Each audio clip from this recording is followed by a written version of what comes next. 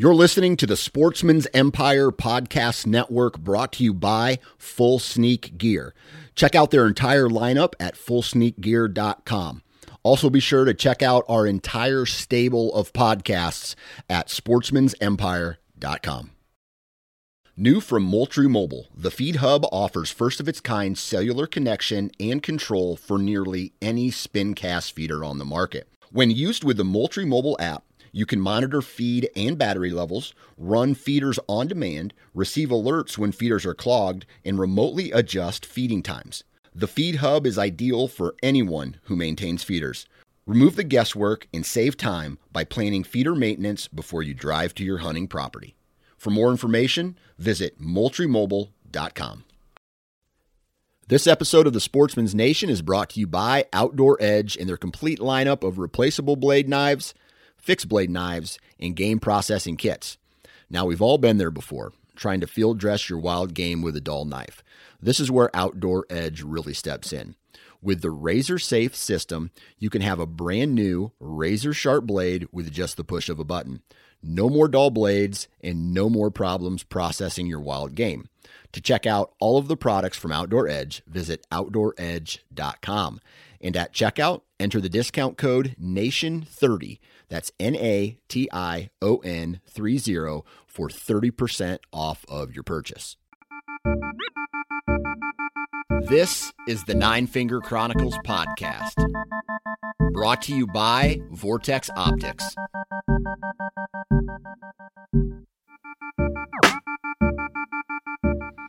What's up, everybody? Welcome back. Another kick-ass episode for you today. Today, we're going to be talking with Wes Burmeister from Southern Minnesota as he kind of tells us this tale of locating a brand new piece of public property that had been turned over from state ground to public ground, and him and his brother were probably the first people to get in there and get their hands on two really good bucks for the area. And it's a really good episode. We talk about how he kind of laid off of it. He didn't go into it. He did some glassing. He did some scouting. And then right off the bat, in this early season time frame, he went in on a couple occasions, him and his brother, and they sealed the deal and got the job done on two pretty good bucks. So that's what today's story is about. But I don't even know what I want to talk about today. It's like 11:30 at night, and I just now am starting to work.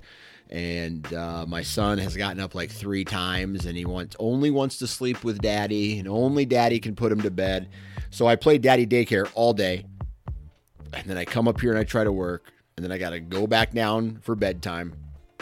And that's why I have like a row of empty spotted cows. I went to Wisconsin a couple weekends ago, and I pulled out I stopped at a gas station and bought a case of the new Glarus, I think it's pronounced, spotted cow. And so I've been drinking those this week, and I feel like I should probably just stop after what I have in front of me, but it's going to be a long night. And the more I drink, the less efficient I get. So I should probably stop, continue my current effectiveness, and then just go to bed. But I'll be up for a while yet, probably until tomorrow, and working on the network and launching podcasts and replying to emails and doing some social work and all the other stuff that revolves around running a business. And yeah, so daddy daycare all day, running a company by night. I need to, I'm going to tell you this. I'll say this. If you are a college student and you're listening to this and you're interested in doing a internship for the Sportsman's Nation, and you want to get into the hunting industry in some way, shape, or form, hit me up on Instagram through Nine Finger Chronicles Instagram page, and we can talk, because I am, I need help. I need some additional help. And I would be willing to pay anywhere from $0 to just enough if that makes sense, to help for you guys to, help, get an internship. But I'll tell you what I will do is when you do it, let's say you'd get the internship, I would write the best possible review so you could get a job with another company. And hell, maybe I'll be able to pay you full time, in a couple of years. Maybe. Who knows? We'll see. We're growing. The Sportsman's Nation is growing at a good clip, and I'm pretty excited. Like, I'm to that point where I'm almost to the point where I can hire someone full time, but not quite there yet. Right. So I just need to take that next little step. And I think for every company, that's the next big step. And then once I have 2 people working for the company, game over. Like, I'm taking over the industry. No doubt about it. That sounds very arrogant, but I'm pretty confident that what we will be able to do at the Sportsman's Nation is going to be kick-ass on the next step, whatever that next step is. So, and I don't want to come off as arrogant, but I am focused on a goal, and I will reach that goal, and that goal is world domination. So I say that, with an asterisk, because I don't really want to take over the world. I don't care about the Middle East. I don't want to take over the Middle East. I just want to take over certain parts of the world, if that makes sense. So I went on a rant there, and I wanted to do a commercial here, and we're going to do 4 brands real quick, and I'm going to talk about them real fast because just like you, I don't like listening to advertisements on this podcast, or really any podcast, but it is a necessary evil, right? They pay my bills, and you get to listen to this kick-ass podcast, and based off the numbers that I get to see, there's a lot of people out here that listen to the Nine Finger Chronicles and the Sportsman's Nation and all that stuff. So, Ozonics, right? I've been using Ozonics since it came out. Since it was the size of a DVD player, heavy as shit, carried it into the woods.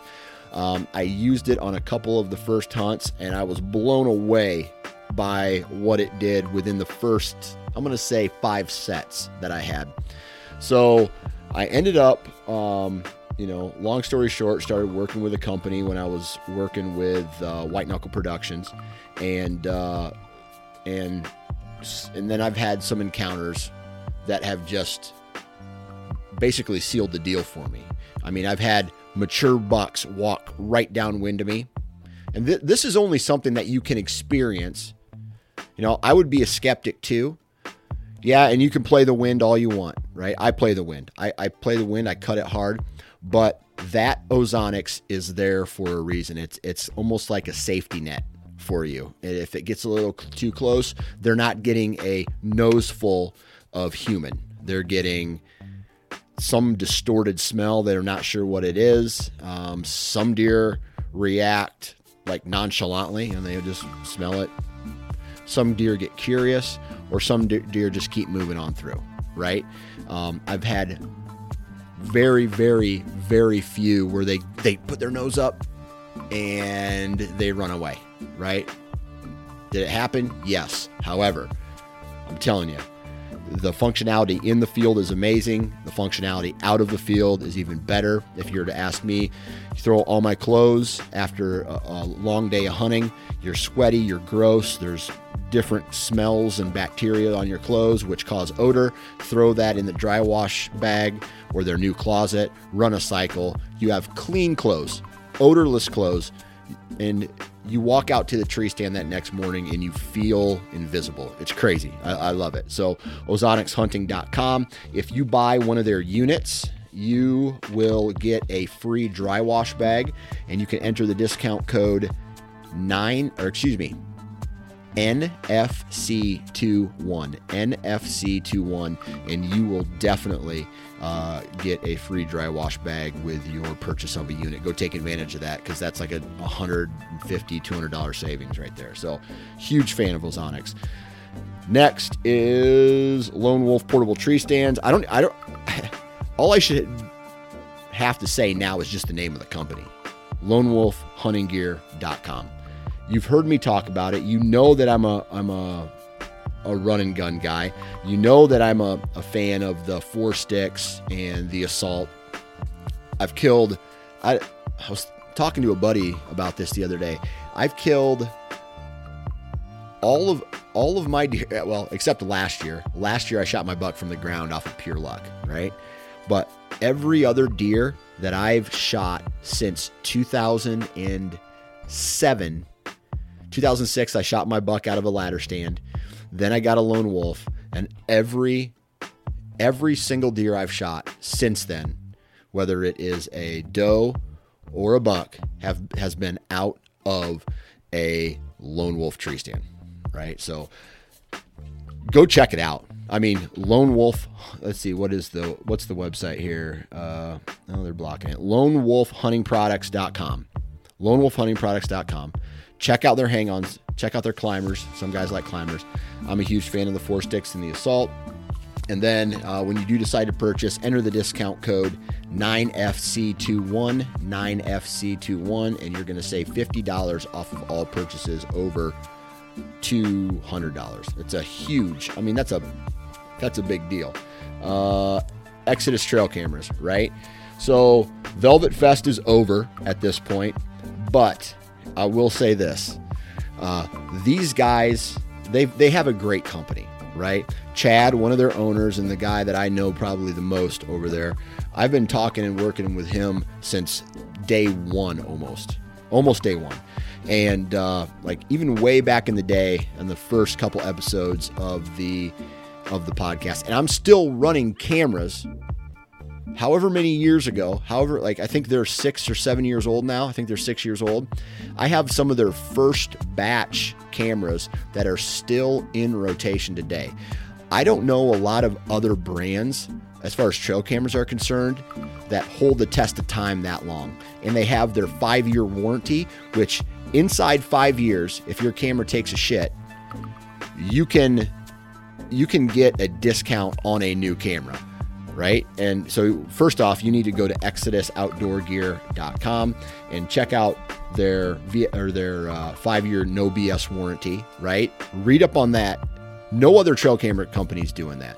I've used several other trail cameras in my life, and none of them hold a candle to Exodus. Straight up. You turn it on, you walk away, and it works. That's all I want from a trail camera. And for some reason, other brands just don't deliver that same whatever. They just, for some reason, they can't. There's always issues. I don't know. Maybe I'm a dumbass, right? Maybe I don't follow instructions. But all I know is when I walk away from an Exodus trail camera, I'm very confident that it is taking pictures. It's doing what it's supposed to do. ExodusOutdoorGear.com. Check out their lineup of cameras, solar panels, batteries, and all that stuff. And they have a lot of awesome content about how to properly care for and run a trail camera as far as trail camera strategy is concerned. And so you can get that on their website too, ExodusOutdoorGear.com. Next company and last company here is Excalibur Crossbows. And you can go find all this information on ExcaliburCrossbow.com. Now, they have a badass new product. It's called the Twin Strike, and it is a crossbow that holds 2 loaded bolts, right? So go check it out. It's gnarly. It's crazy. The next thing I want to say about this is this company's been around for 30 years, right? Although I can't use a crossbow in Iowa, right? This company is made. It's not over-engineered. You see a lot of things get over-engineered, and they're like, oh, dude, this thing can shoot 1,000 yards and 100 miles an hour or whatever it is. These guys they have a great crossbow. They have an affordable crossbow. They have a durable crossbow, which is very important.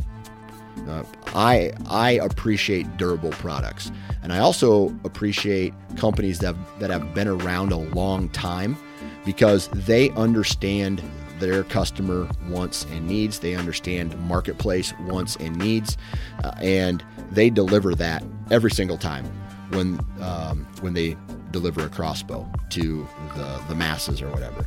So definitely check out Excalibur. Great history, great products. Just go check out the videos that these guys make. They're throwing crossbows off of corn cribs, and then they're going and they're shooting them, and they're dead-eye dick. So ExcaliburCrossbow.com, check them out. The huge lineup for all shapes and sizes. So there is the commercial section of this podcast. Really appreciate everybody tuning in. Please follow Nine Finger Chronicles on Instagram and Facebook. And when you do listen to this, right, take a picture in your truck, take a picture or a screen share, tag me in it, and I'll reshare that on social media. Let's grow this community even bigger. And I've made so many great connections throughout the years through social media. Hell, I think I'm going on my Nebraska hunt this year with a complete stranger that I've met through Instagram. So there's that. I mean, it could literally go anywhere. So tag me in a picture of you listening to the Nine Finger Chronicles, and let's grow this community even more than we already have. Make sure you guys are following along to all of the podcasts that are coming out of the Sportsman's Nation. And enough talk, man. Let's get into today's episode. 3, 2, 1. All right, on the phone with me today from southern Minnesota, Wes. God damn it. Wes Burmeister? Yep. Burmeister. God, I got it. God, that's how I live these days. Like, my mind just isn't connecting. I yell at my kids. I hear you. I yell at my kids so much, and they're just like, my life is chaos right now. I am so jacked that school is starting in 2 weeks. Like, everything is going to change in my life, and I'm so excited. It's almost like that guy who is getting ready to get out of jail and join society again. That's kind of what I feel like. Like, don't screw anything up. Like, I'm just going to chill. I'm just going to relax. I don't want to cause any drama because I know that they're going back to school in 2 weeks, and that's just going to open my life up, and it's going to be great. Yep, and it's getting close to deer season. Ooh, so buddy. Yes, that'll help too. Yes, it is. Yes, it is. All right, so Wes, before we start talking deer here, what do you do for a living? I started a excavation business with one of my younger brothers last year. So we're going on our second season right now, doing that. So oh, nice. I've pretty much been doing construction for, I don't even know, my entire life, it seems like. Yeah. I did 9 years in the Army Reserves. Okay. As a carpenter mason too.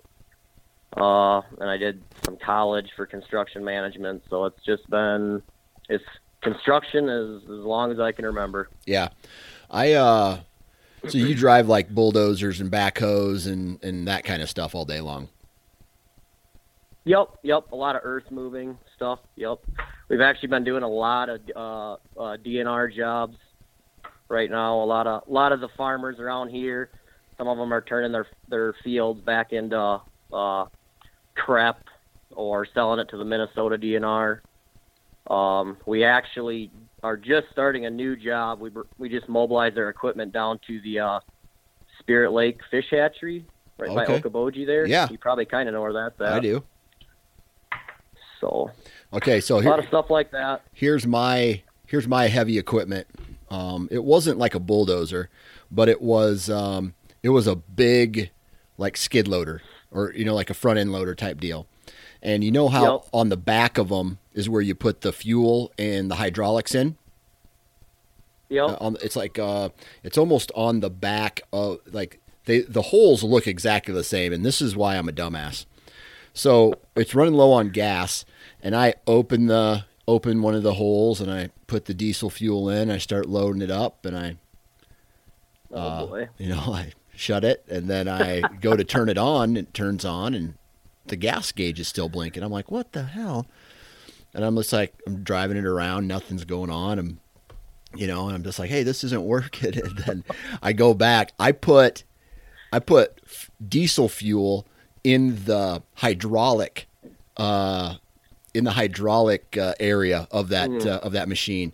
Oh my God. I don't know if to this day, if I've ever had a boss get so pissed at me. I was like 18, right out of high school. All I did all day long was jackhammer concrete and remove it and put it in the back of the truck, and someone else, did it. So got rid of it. So, I got my ass chewed because they had to stop using that machinery. They had to, call some guy out to drain everything and clean it and fix it back up. They're like, oh, this could have exploded and you could have died. I'm just like, Jesus, man. Like, I didn't know. I'm sorry. Then I felt like a dumbass until school started.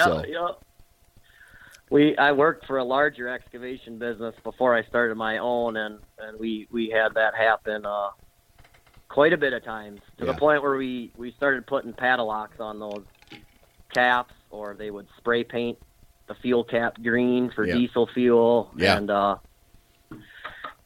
so I'm not the only one on the hydraulic system. No. Oh God, that makes me feel a little bit better now. I mean, you might be like the 15th person I've known that's done that. Perfect. But yeah. Perfect. Well, I tell you what, I'm a dumbass, but not the first dumbass, maybe, right? I guess so. All right, so let's talk deer, man. Like, I just checked some trail cameras on. I've been seeing that. Yeah, Saturday morning, and I got 2 hogs on camera. But over the years, I used to get, oh my God, I got on the farm right now, I got a booner. Is like, he's a giant. He's gonna be 172. Blah. Just all that bullshit, right? You get fired up, and then something happens in September or early October, and then they just disappear, and you don't ever see them again until maybe the following year, or maybe randomly on a trail camera during the rut. As of right now, do you have any trail cameras out, and do you have anything scouted? Do you have anything located? I mean, do you got any returning customers that maybe you ran into last year and you're going after again this year? Well, I have 11 trail cameras out that I left out all year. I'm sure the batteries are dead. I just got super busy, so I have a 2-year-old and a 5-month-old. Oh, dang. We're remodeling a house. So I just, before I knew it, like winter was almost over, and I was going to go get my trail cameras out because I don't really like to leave them out all winter round. I don't know. I don't think it's probably very good for them. And the batteries always die. I use those lithium ones, but they still die super fast in the winter. And deer are herded up. They don't really move around a lot in the winter. So I left all them out. So I got to go put batteries in them. And I left quite a bit of tree stands out in the private land I have to hunt. And I did take a couple down, but that's about it. I would say about this time of the year, like mid-August, is when I kind of start shifting more towards getting excited about deer hunting. Yeah. We did do a drive around where I kind of scouted some of the public land where I shot these 2 last deer last year. But otherwise, I haven't done much. I'll probably be getting my bow out to start shooting here this weekend. And just start getting into the rhythm of things again, and get my trail cameras up and going. So, okay, but not a lot. When's Minnesota's opener? So, it's usually September 16th. I haven't looked exactly when the opener is, but I believe last year was September 16th was the opener, or the 13th. Yeah. But somewhere around there, early September. Okay. So we'll kind of cut right to the chase, right? So last year in September, early season, you connected on, you and your brother connected on 2 really good bucks on public ground. Why don't in an area that's, I mean, not very deery. It's like 95% egg country here. Okay. So All right. So walk us through this property. Like, talk to us a little bit about how did you locate this property, and what I mean located, I mean like what made you like either look on a map or drive along a road or know about this property and say, hey, you know what, I want to put my time in on this property to see if it's going to hold any deer. Okay, so first, if we probably rewind 2 years ago, before this land became public, because it was private 2 years ago. Okay. I would drive by it and I would see deer out there, and so where we live, it's very flat, not a lot of trees, not a lot of hills, a lot of crop fields. If you know where like that Okoboji area is, you're north west Iowa, it's pretty much exactly like that. Where farm country in south central. Yep. Well, this one piece of property, it actually, a lot of locals call it like a mini Montana. It's very hilly. There's a little creek running through it. There's tree patches, so it looks more deery than the rest of the land around us, kind of. Yeah. So I've always as I was kind of scouting for public land, because there's kind of this large patch of public land north of where I live, I would always drive by there and see the deer, but it was always private. So the following year, when we started our construction business, we got a bid sent to us through an email about this exact property, wanting some fence removal done, some trees taken down, some old farm machinery pulled out of overgrown groves and stuff like that. So that's kind of what cued me that, this is going into public land. So we got awarded the job. We were going to start it like late fall, but I knew it was public at that point. And there actually wasn't even public land signs up quite yet, but I would say they probably put them up like end of August, September. So then, people kind of started to find out, this is going into public. Yeah. So me in September, especially with the kids in the business now, my time just gets super limited.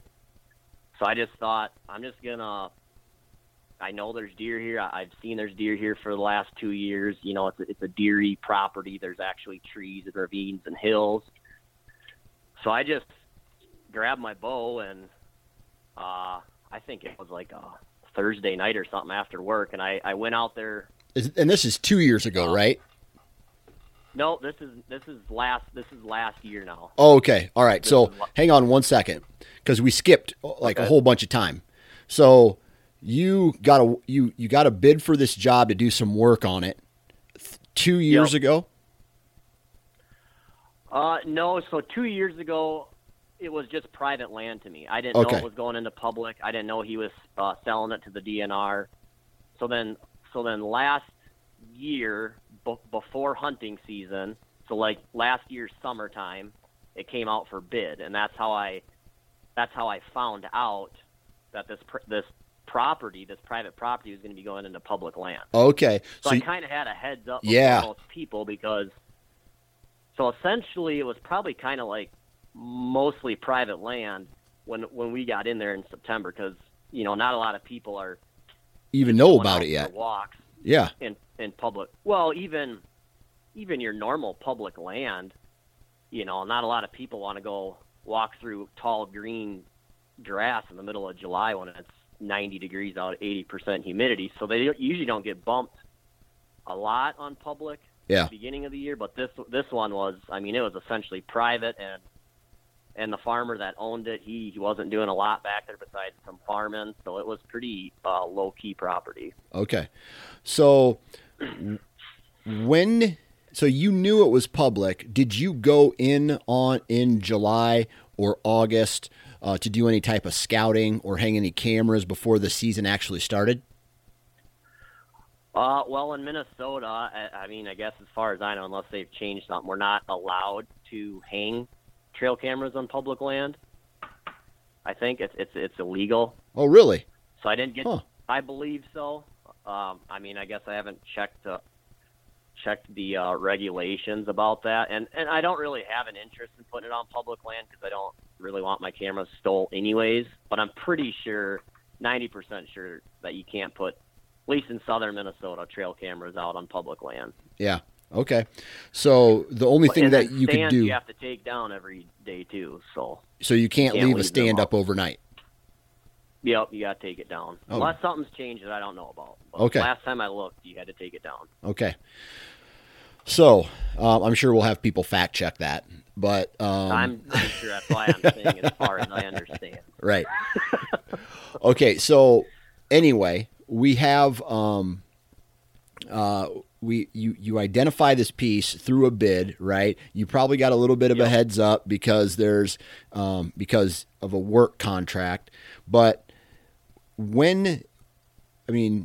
at June, July timeframe, it was already public ground, just not posted public yet, right?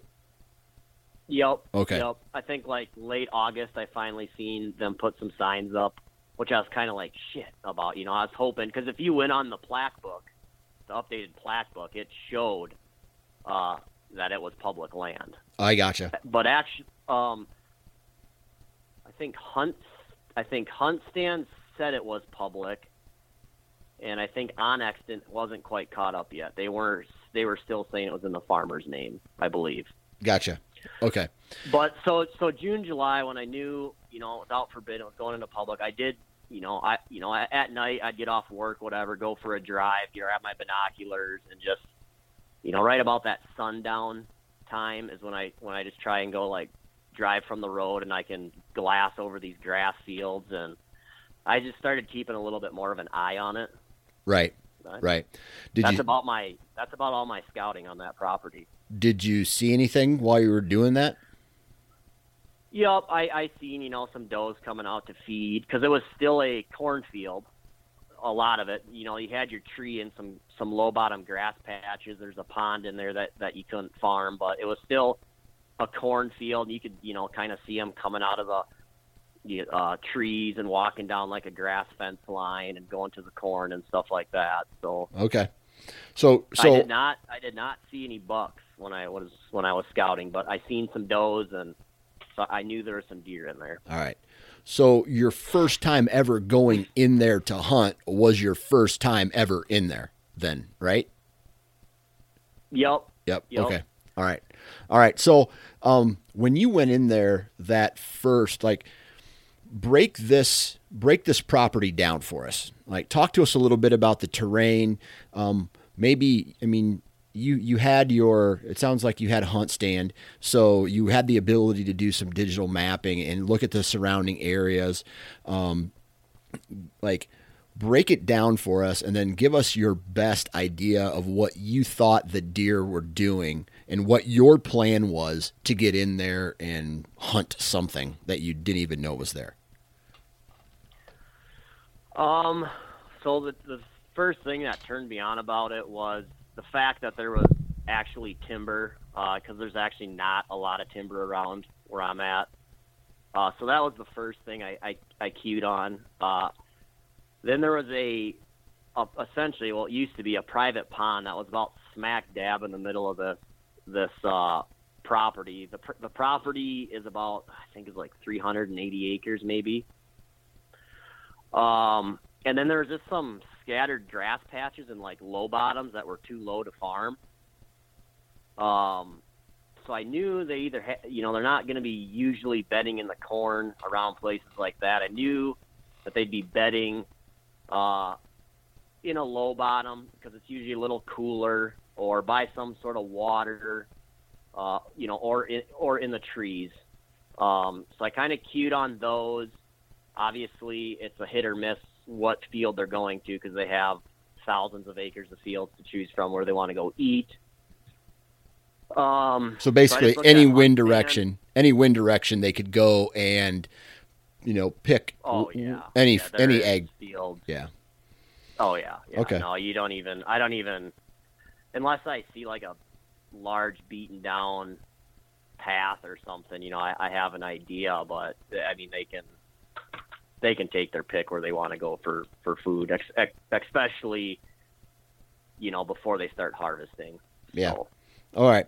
So I kind of just cued on like the treed areas, the low bottoms, the water sources. Gotcha. Played the wind a little bit and just kind of went in with hunt stand and tried to kind of figure it out. Yeah. So, and your first time in, you said to yourself, "Hey, man, I'm not even going to bring a stand." Right? You're just bow in hand. I had my Red Wing work boots on, some Carhartt pants that I work outside every day, so I figured, what the hell. And actually, I listened to a podcast of you say, I think it was last year, you're like, I'm just going to try wearing some solid colors once, and I thought, fuck, why not? Yeah. Because if you get home from work and you shower and you get your clothes on and you get your gear on and you go out, and by that time you've already missed an hour and a half of hunting. Right. So right. I just threw probably was a long sleeve at that time. It was 70 degrees, but I had an old Army combat shirt. I threw that on, and I had some tan pants on and my boots, and I just walked out and kind of, because I've never been out on this property either. It's always been private, and just kind of stayed low and had my binocs out and tried to watch for deer movement and got in a little deeper, and I didn't see or hear nothing the first night I was in there. Okay. But while you were out there, were you able to identify any sign, any travel corridors, any beaten down paths, anything that said to you, man, there's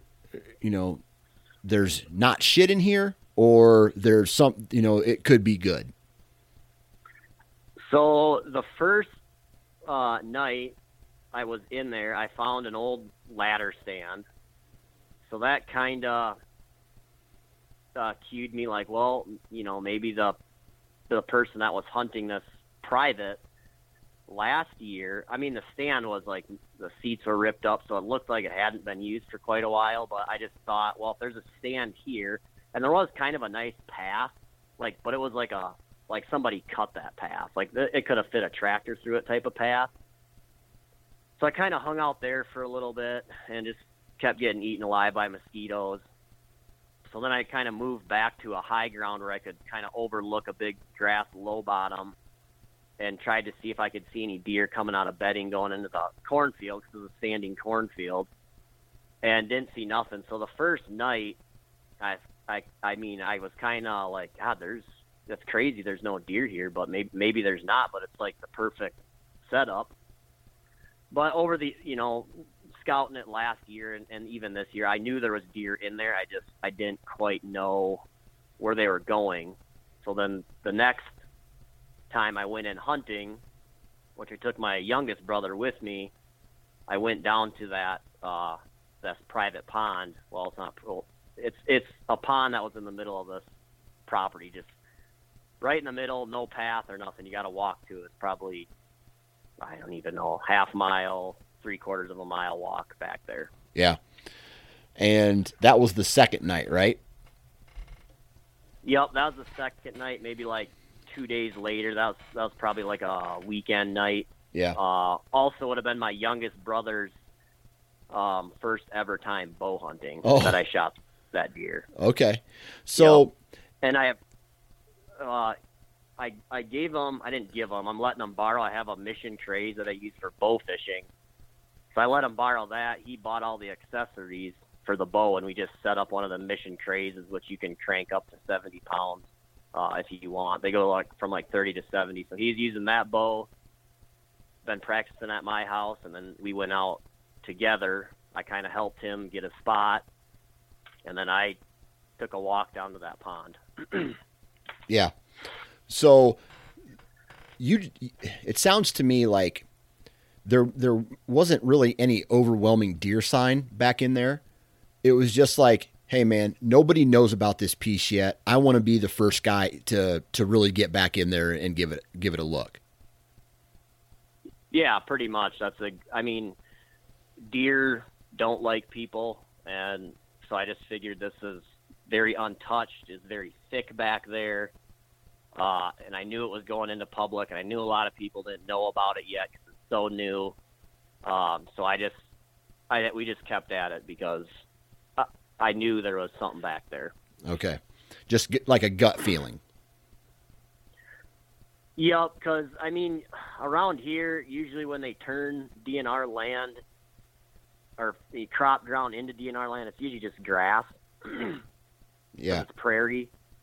So just the trees and the rough terrain, I knew that was a good deer spot. Okay. All right. So second night, you're making your way back into this pond, right? Talk to us a little bit about your access route, why you chose to walk where you did, what the wind was doing. Like, break down the scenario for us so we kind of get an overview or a visual of where these deer came from. Okay, so for the first night, I came in on the south side of the property, and I kind of wanted to get down to that pond, but it got so thick with thistles and mosquitoes that I just thought I'll just hang out here because I don't really know what's over the hill anyways. You couldn't see the pond. You had to walk over a hill and down to the pond. I didn't want to bump deer out my first night. So then the second night, we accessed it from the north side on a south wind, and I kind of dropped my brother off more on there's a big grass bowl, and actually when we were walking in, we actually spooked a buck. So then that was the first buck we seen when we were walking in to the property. So I dropped him off on the more northern west side of the property because I knew I was going to the pond, and I doubt my scent would have traveled a half a mile towards him. But either way, just to be on the safe side, I didn't want my wind, hitting his where he was at. So we kind of offset him more to the west. I went a little more to the east. And then it's just a long walk kind of through a cornfield, about a half mile, back to the pond. And then with the south wind, I kind of wanted to stay on the north side of the pond, but I kind of walked along the edge of the pond because there was trees hanging over, trying to look for, the beginnings of a scrape or maybe a buck rubbed their velvet off on a tree or something. Didn't really see a lot there, and there was just a cornfield behind me. So I decided to go on the south or the north or the south side of the pond on a south wind. So I knew my scent would be kind of blowing over the pond, which I didn't think was such a bad idea. And I stayed on the east side of this pond, and probably to my west, the pond was a quarter mile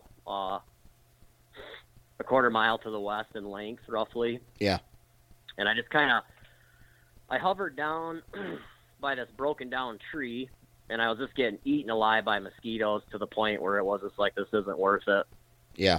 So I stood up, and we probably had like 2 hours before sundown, and I went to a tree that was a little more on a hill, and it was teed in to a fence line, coming from this drove more to the south of the property. So I thought, well, if they're bedded, up in this drove, they could walk down this fence line, to get to the pond, or there was kind of an open pasture of grass. So I liked that. It was in the wind, so the mosquitoes weren't getting on me. You're probably going to kick my ass because I didn't have a tree stand or safety harness. I crawled up into the tree stood on in the crotch of the tree. Yeah. Yeah. About, I don't know, 10 feet off the ground maybe. Okay. So. And that was my tree stand for the night. Gotcha. Quick question. Like, how tall was this grass that you were kind of making your way through? I mean, did it do a good job of hiding you? Yeah, it was probably like up to my belly button or so. I'm about 6 foot, so I mean it was fairly tall and thick.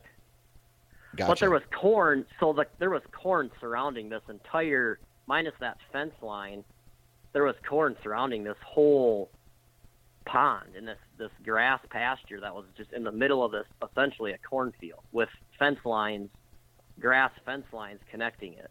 Okay, so it was secluded. right? Right. The So like, okay. the deer wouldn't really be able to see me walking up to them unless they were literally hanging out on the edge of the cornfield. Yeah. Okay. That's crazy. I love places like that. I have a couple places too where it's just like 180 acres of standing crops all in one spot, and there's this grass little low area that's kind of a buffer strip waterway, like erosion control zone Yep. in this low spot. You can't see it from the road, even with beans. There's a couple trees back there, and they just love to hang out there this time of year.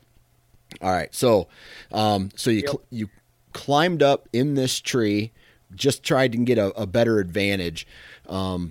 Did you? I mean, at this point, you still didn't, other than some of the does that you saw, like you didn't know there was any big bucks back there.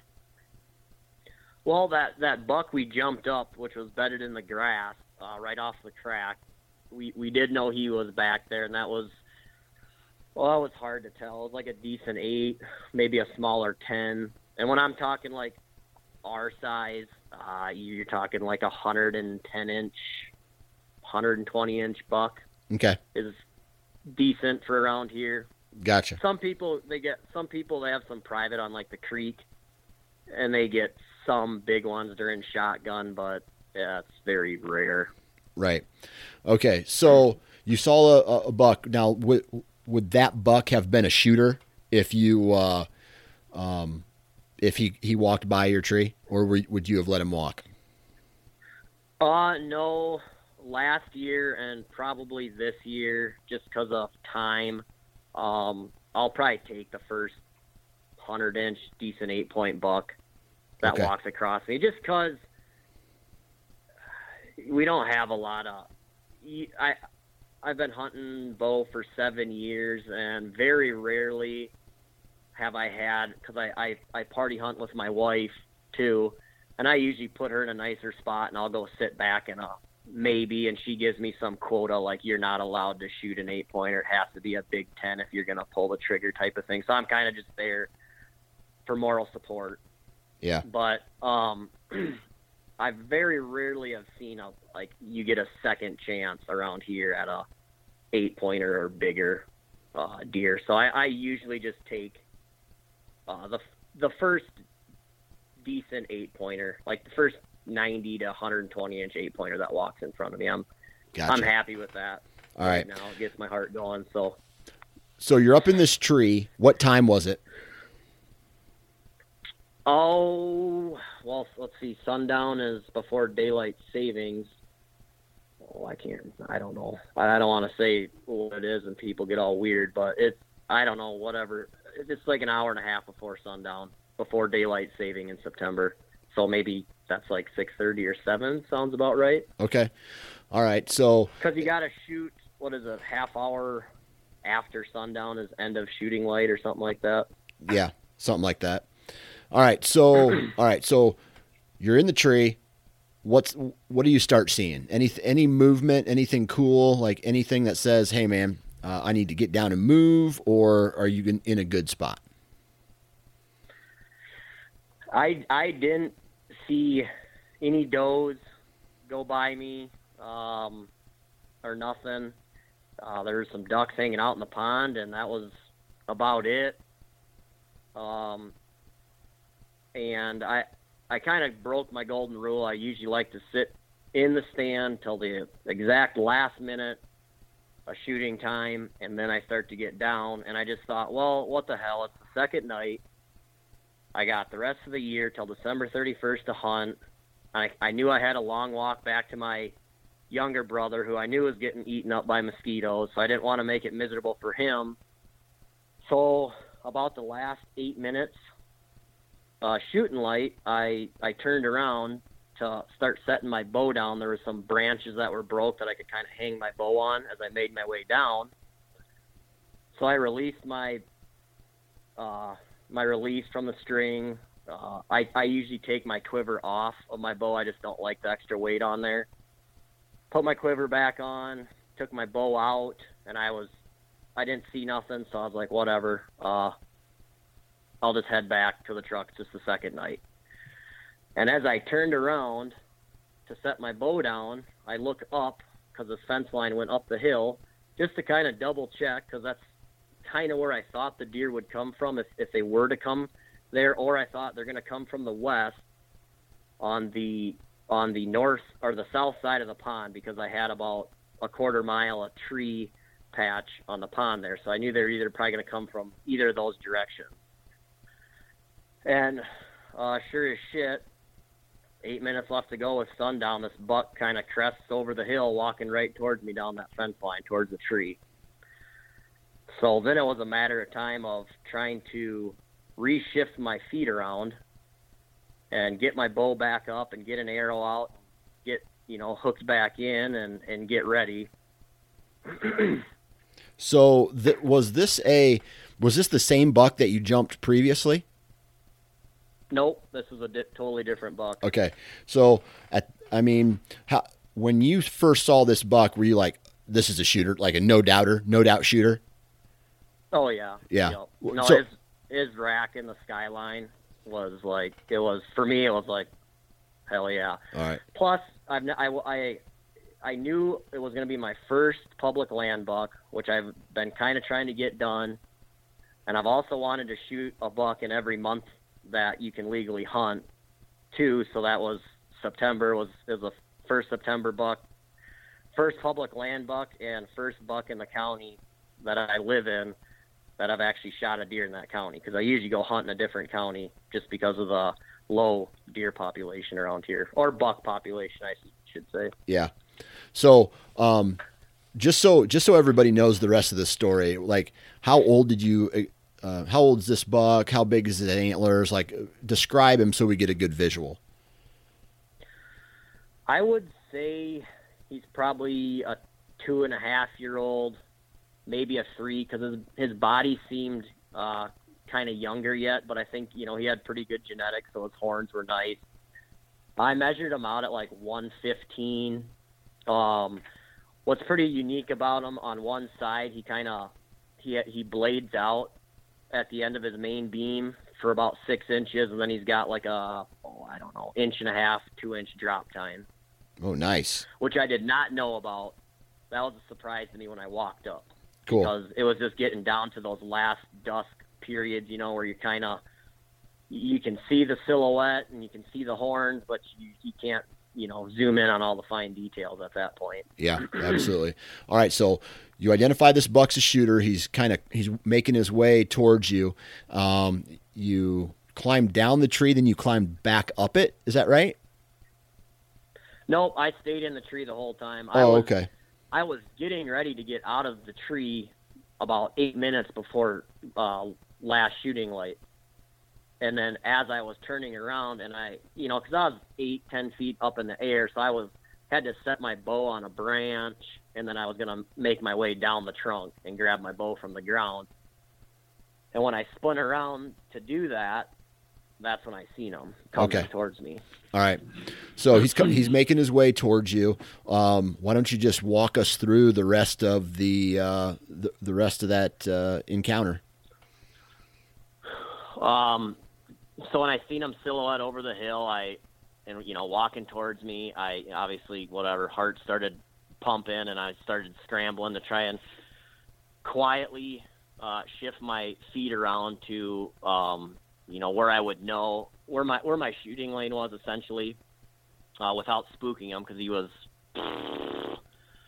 probably 30 yards away, 40 yards away at that point. Yeah. Get hooked back into my string, get an arrow in there, and then it was just kind of wait. By the time I kind of got all that done, he was directly under my tree, and he was kind of thrashing his horns around in a bush right under my tree, which I don't really like, those straight down shots. Yeah. So I let him. I could have shot through the branches because he's probably so close. It's very thin, but I didn't like that idea. I had a feeling he was going to walk out into the open grass pasture. So I kind of waited for that, and he did. Pulled back, smoked him.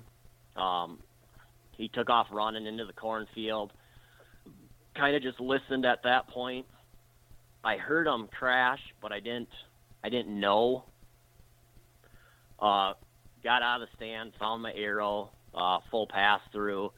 It seemed like I kind of got gut, just because it seemed like there was like a hay or a stink to it. But I didn't when I gutted him. And then I kind of followed his blood trail, which it wasn't super thick, but it was a consistent droplets into the corn.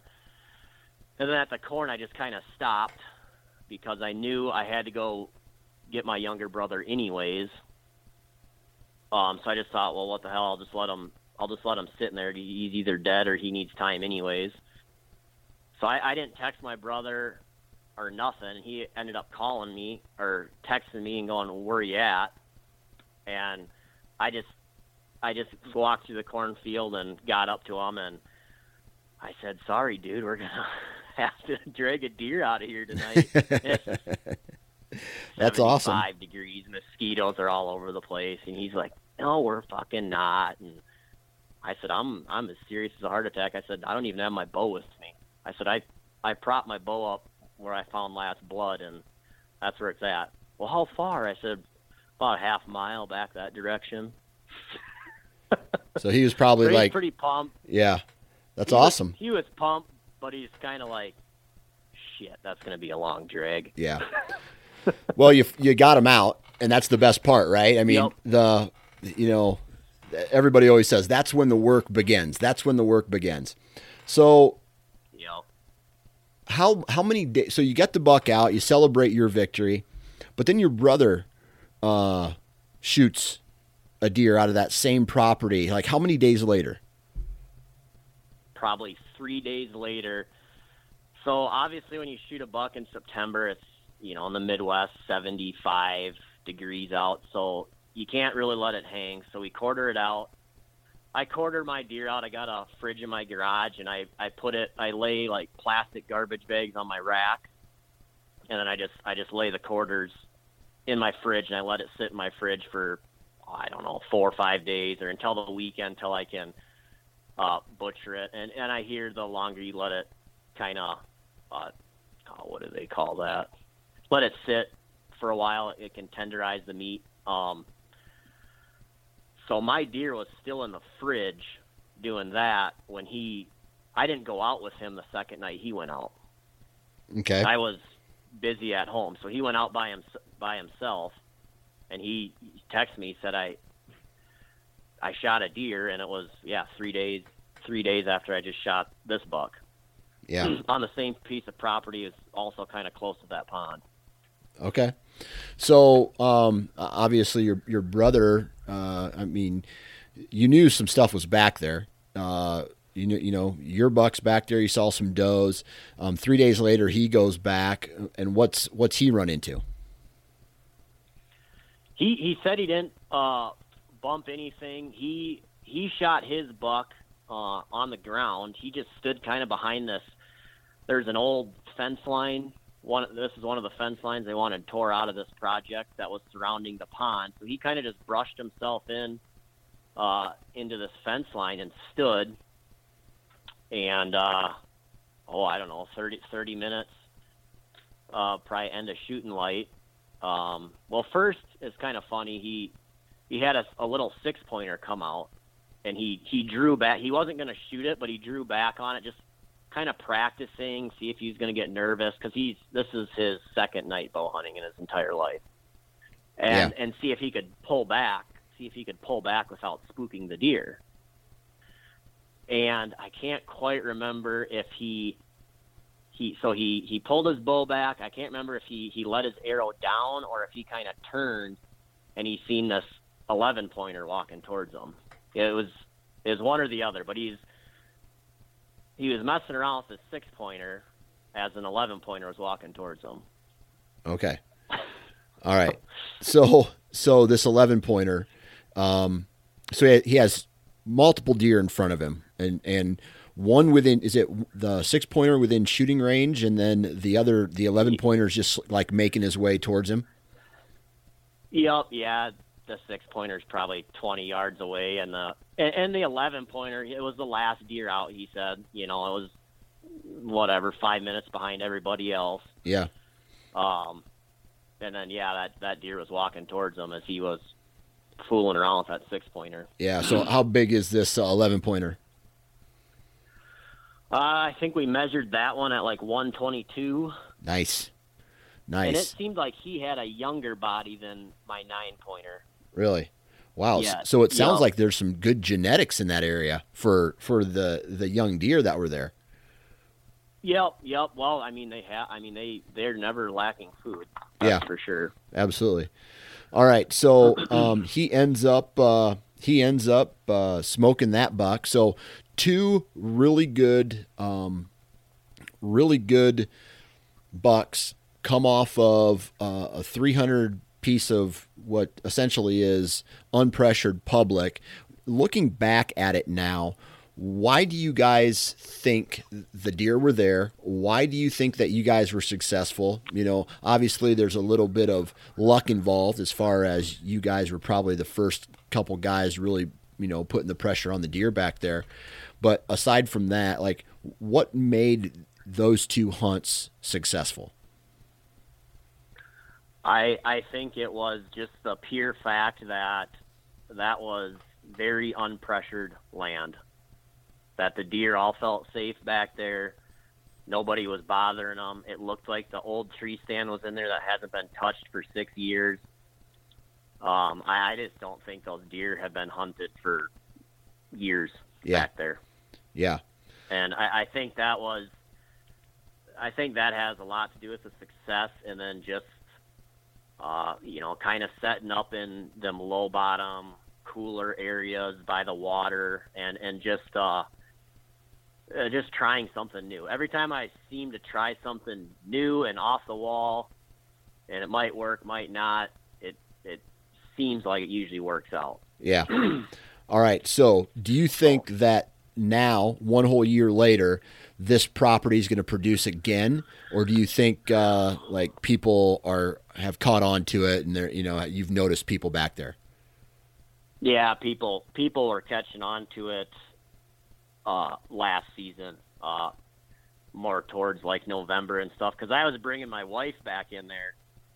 We found another 10-pointer that lived back there, and we were trying to catch him on some fence lines, and I think people just seen our vehicles parked there, and I've watched bow hunters walk back in there, I don't know, a dozen times now. My wife had 2 pheasant hunters walk right up to her and, "Oh, how's it going? I didn't know you were hunting here." And so it's pressured like a normal public piece now. But I'm going to try and get back in there in September. I like hunting early, just for the simple fact that you can kind of try some off-the-wall stuff. You got plenty of time to get a deer, and I think for majority of people, they probably don't really touch the woods too much in September. So the deer are kind of still on their summer pattern, and people haven't started spooking them. Because once duck season starts and pheasant hunting, and you get into October and the leaves start turning color, that's when people, start going on their nature walks, or they go do their first pheasant hunt, and then it just kind of, the public land just goes downhill pretty quick. Yeah. Yeah. Well, so now that piece is pressured, what are you doing to, I guess, put yourself in a better position? Is it going back to the drawing board and finding some new property, or are you just kind of, you mentioned you got 11 trail cameras out. Like, what's the next step this year, knowing that that property last year is probably going to be pressured this year? So where I have the 11 trail cameras, it's actually butted right up to Iowa. Half the time in my tree stand, I can be sitting in Minnesota and I can spit into Iowa. Oh, wow. Right on the Little Spirit lake area there. And that's my wife's father and uncle's property. But I usually kind of try and not hunt that much until, like, you know, you're mid-October, November, just kind of let it hang out, and then I go try all my crazy stuff on public land. Yeah. In the early season. So I do kind of know in the back of my head that I can go there. It's decent hunting land. It kind of sucks being butted up to Iowa like that, because the deer essentially go through 2 slug seasons, because I think your guys' slug season's like beginning of December or something like that. Yeah, I think it's the first full weekend of December. Yeah, so then Minnesota's is usually second weekend in November, so they get hammered then they get hammered again in December, and then the muzzleloader seasons don't line up, and then your guys' I'm not sure if our bow season starts to 4 years, but then your guys' bow season goes to like January 13th. Yeah. So a lot of the deer don't end up making it, I would say. But we do get a couple that come through. My father-in-law shot a 145-inch last year off that property. Oh, nice. But in the back of my head, I know I have that. And then we've done a couple CREP projects where the government essentially pays the landowner to turn his cropland kind of back into like its natural state with some ponds and some grass and some, you know, pollinator plants and stuff like that. And I'm thinking about, we just finished one, and there's a little tree patch in the corner that I've watched a lot of deer come in and out of, and I'm thinking about maybe trying to do like a lease through him if it's cheap enough. So I might be doing something like that this year. We'll see. Nice. Well, it's that time of year, right, where it's time to be as observant as possible, whether that's through trail cameras, whether that's through scouting. You know, we have about 4 more weeks maybe until the deer, you know, when the deer are starting to shed the velvet. Once the velvet comes off, the deer start to get real territorial. The bachelor groups tend to break up, you know, shortly after that. And then there's this I always have found that there's this redistribution of bucks, right? They're not in the same spots that they were. The food sources change. You know, maybe some eggs is starting to get harvested in this mid to late September timeframe. If it's dry, and this, I don't know about where you live, but it's been super dry here in Iowa. Oh, it's terrible. Yeah. Yeah. So, well, I tell you what, man, I appreciate you taking time out of your day. Congratulations on you and your brother's last year's success. Good luck this upcoming season, man. Keep me posted. And I guess we'll talk to you next time. All right. Sounds good. Best of luck to you too. And there you have it, ladies and gentlemen. Another episode in the books. Huge shout out to Wes for taking time out of his day, sharing that awesome story with us, man. I love the strategy. I love the approach, all that stuff. And, you know, sometimes maybe there's a little bit of luck involved when you locate a piece of public that has never been hunted before. So that's a win there. Huge shout out to all of the partners, each and every one of them. Awesome brands. I love them all. Ozonics, Lone Wolf, Exodus Trail Cameras, Excalibur Crossbows, Wasp Broadheads, Vortex Optics, and Hunt Stand. Please go support the companies that support this podcast. And last but not least, man, good vibes. It's a good vibe weekend. I'm getting ready to go to Oregon, and I'm basically going to just be chilling with no kids for like 4 days or 5 days with my wife. This is going to sound weird because you're like, I love wine. Believe it or not, I love wine. I love meats. I love cheeses. I love like grapes and all that shit. And I'm going to Oregon, and me and my wife are going on some wine tasting. We're going to go check out the place where the movie Goonies was filmed, and I'm straight up loving it. So if you don't hear from me until late next week, that's where I've been. That's what I'm doing. Enjoy yourself. Live your best life. Good vibes in, good vibes out. Wear your safety harness, and we'll talk to you next time.